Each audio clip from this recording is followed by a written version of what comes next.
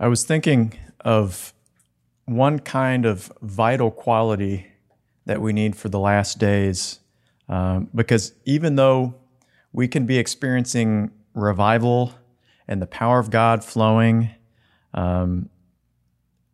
it's almost that something we see in Scripture is that the Lord almost always orchestrates an element of the unknown in our situation. Something we can't see, we can't understand, we can't control. And that's hard for us people because we like seeing it, we like understanding it, we like controlling the situation that we're in, and God's very good at taking that out of our realm, so to speak. And even though the Lord has given us a really good framework of understanding what's going to take place in the last days, there sure are a lot of gaps that He needs to fill in for us, that we don't understand how exactly things are going to take place. And we have to trust that He's going to show us and reveal it to us in His time. In one sense, God is the God of the unknown. If we knew everything that was going to take place, we wouldn't need to live by faith, would we? We wouldn't need to trust in God. As it says in Hebrews 1, faith is clearly something that's not based on our natural sight. It's invisible. Also, hope. There's times when we have to just hope in God because we don't know what's going to happen or how things are going to work out. There's times when we don't have a specific word of direction of even how to go. We're just, Lord, I'm hoping in you for this one.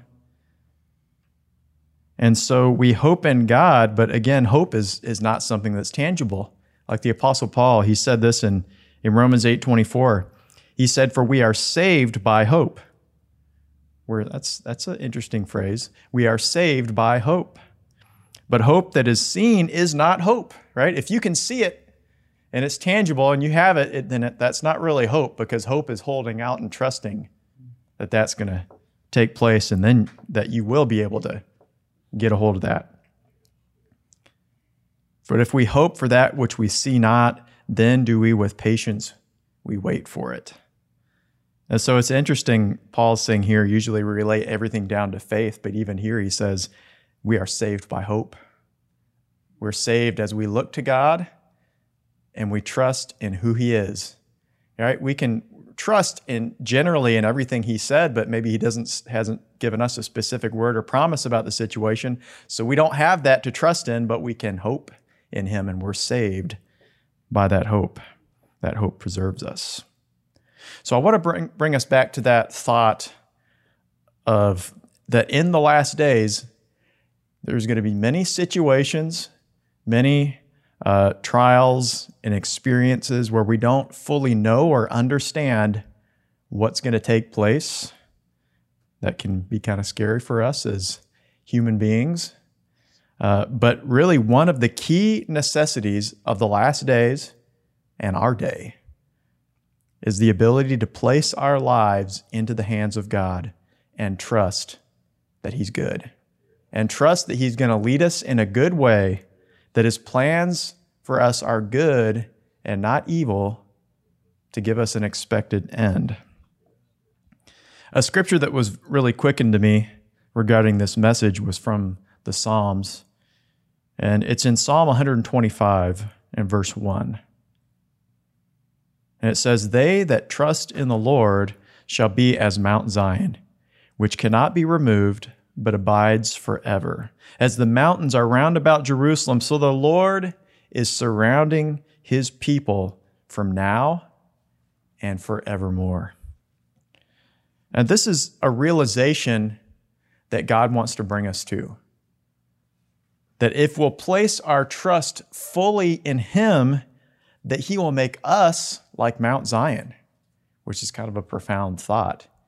He doesn't just want to bring us to Mount Zion, He wants to make us like Mount Zion. Now, there's a lot of strong forces in the world, but there's not many that can move a mountain. Right? There's very few. You might think of one force that can move a mountain. Maybe if you've, you're old enough, you might have seen news of Mount St. Helens exploding, and half a mountain just exploded and disappeared and went off to the side. And, I've watched lots of documentaries on that, and I don't think watching those can really give you the full sense of what that was like for people who were there and saw it before and then after.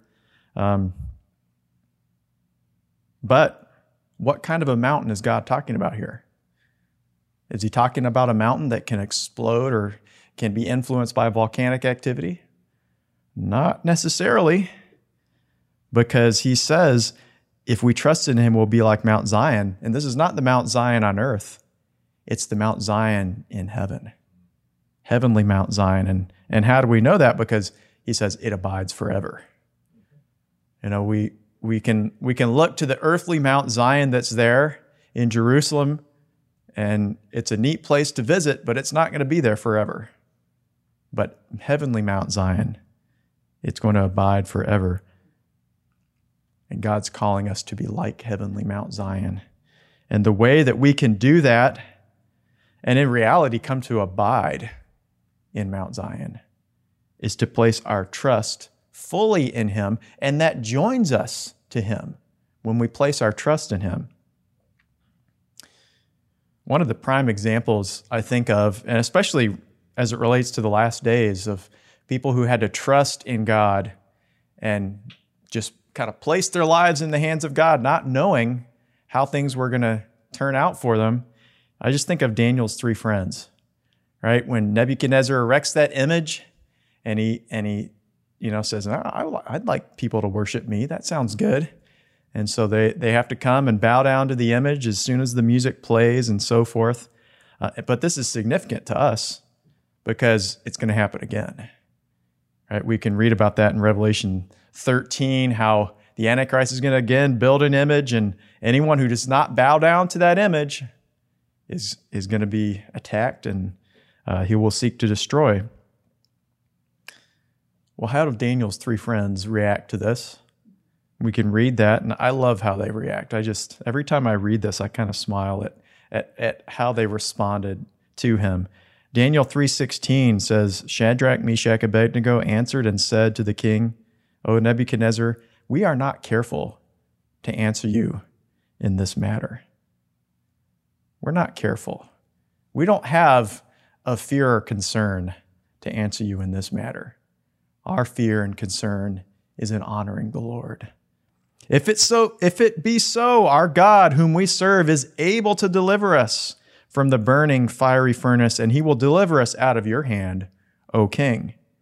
But if not, be it known unto thee, O king, we will not serve your gods and worship the golden image which you have set up.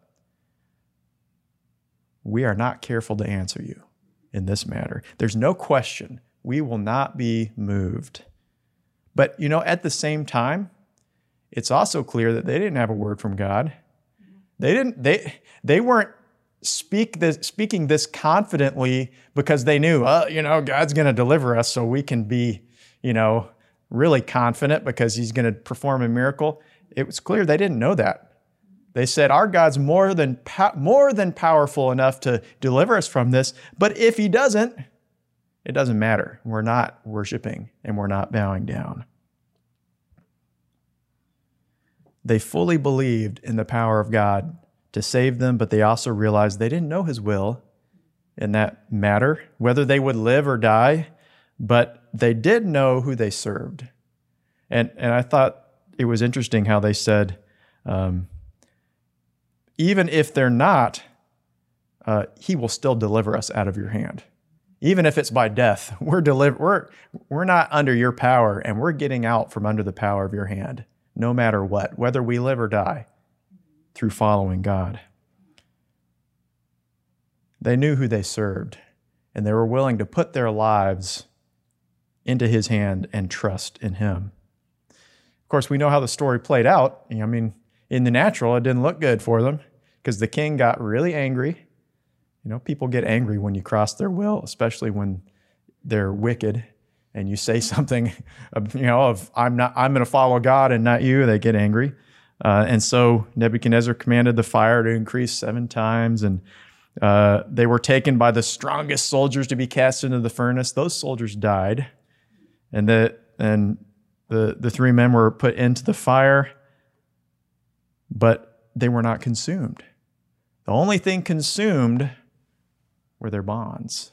They were set free by the fire. And then, of course, one of the most beautiful, or the most beautiful aspect of this is seen in what the king said as he looked in astonishment at these 3 men in the fire, because they weren't 3 men anymore. In chapter 3 and verse 24 of Daniel chapter 3, it says, Nebuchadnezzar the king was astonished, and he rose up in haste and spoke and said to his counselors, Did not we cast 3 men bound into the midst of the fire? And they answered and said unto thee, True, O king. Verse 25, Then he answered and said, But I see 4 men loose, walking in the midst of the fire, and they have no hurt, and the form of the 4th is like the Son of God. Well, they were right to place their trust in the Lord. They had to go into the fire, but the fire did something unexpected. It set them free. It burned up their bonds, but not just that. That's where they met the Son of God, in that fire. They trusted in God's ways, no matter what the outcome was. They said, okay, we're going to trust in the living God. I'm sure they hoped. They wouldn't be human if they didn't hope, well, Lord, I hope you're going to deliver me out of this situation. But no matter the outcome, they said, Lord, you're in charge and you're good, and I'm going to trust in you for your deliverance. No matter what the outcome, even if they died in the fire, that was their deliverance from wickedness. So they had to go through the fire. And sometimes God ordains our pathway that it passes right through the furnace, or it passes right through the valley of the shadow of death, or it passes right through a challenging thing.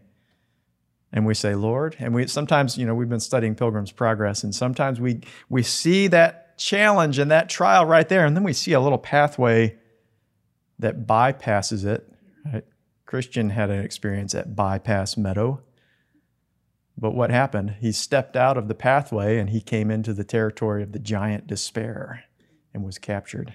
Actually, I'm going to come to that in a minute, but I got ahead of myself. But we can bypass those things. But as Daniel's 3 friends found, the freedom and meeting God came as they passed through the fire. And the king then had instant respect for Daniel's 3 friends, but it was because he saw that they fully trusted their God. And that allowed the king to see what kind of a God they followed, because he got to see him in the fire, that he is powerful and that he's alive.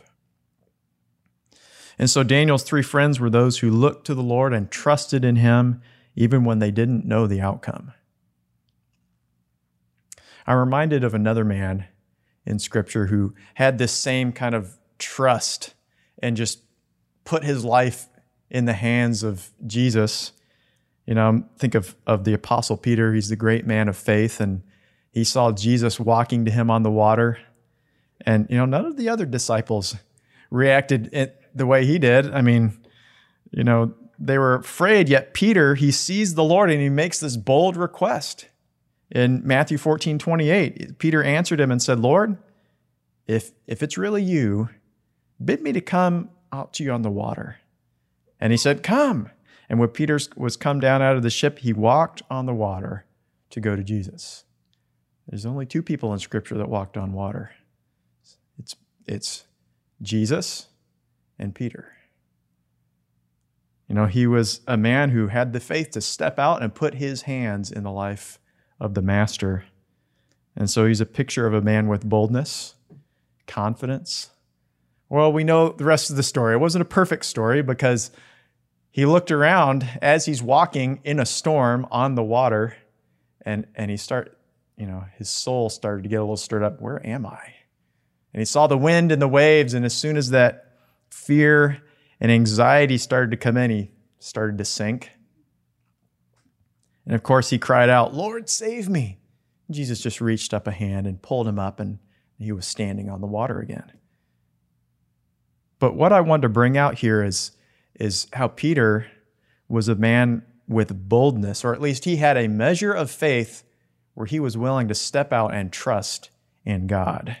And I think that's a kind of a good picture in the sense that sometimes we're worried, what's going to happen if I step out in faith and I fail? Well, Peter did just that. But all he had to do was, Lord, save me. And Jesus was there to pull him up. Of course, we have to be careful. We want to learn from Peter's lesson instead of sinking and looking at our situation around us and focusing on that. Oh, that just causes us to sink, doesn't it? When we look at the wind and the waves and everything. But really, that's the essence of trust. Are we going to look at the wind and the waves, or are we going to look at Jesus, who gives us the ability to walk on water, to come to him? When we start to worry and allow concern to come in, we get overwhelmed, and then we have to cry out, Lord, save me. And thankfully, he's there. But isn't it so much better to keep our eyes focused on Jesus, to stand with him in perfect peace? It's like it says in Isaiah 26 and verse 3, you will keep him in perfect peace whose mind is stayed on you because he trusts in you. We have great need of that today. To keep our minds stayed and fixed on the Lord, because we're not ignorant of what is taking place in the world or what's gone on in the past year, what is taking place. And even though we see those things, and there's going to be more things to come, one after another, and the question is, what are we going to keep our eyes fixed on? If we keep getting concerned about what we see happening on the earth, we're going to sink fast.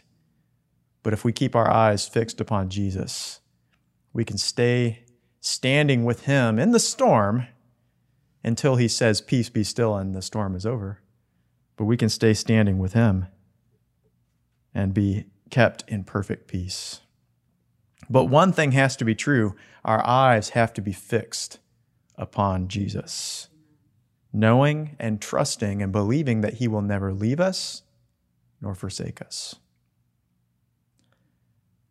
One more story.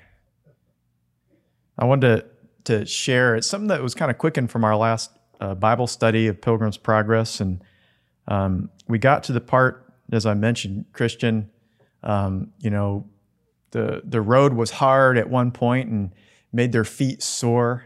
And they looked over and they saw this meadow that was going parallel to the pathway. And they said, well, let's take this. It was Christian's suggestion. Hopeful said, are you sure? Christian said, oh, there won't be any problem. So they got there. And of course, suffice to say, there's more to the story, but summarizing it, suffice to say, it got dark. They couldn't go on. They lay down and slept, and they think, well, we'll get back to the pathway in the morning, because they realized this wasn't a good idea. Let's get back to the pathway. Well, the giant Despair got to them first, captured them, put them in the dungeon, and it wasn't a pretty sight in the dungeon. He beat them until they couldn't move and didn't give them food or drink. And then, after a few days, he came and advised them to give up.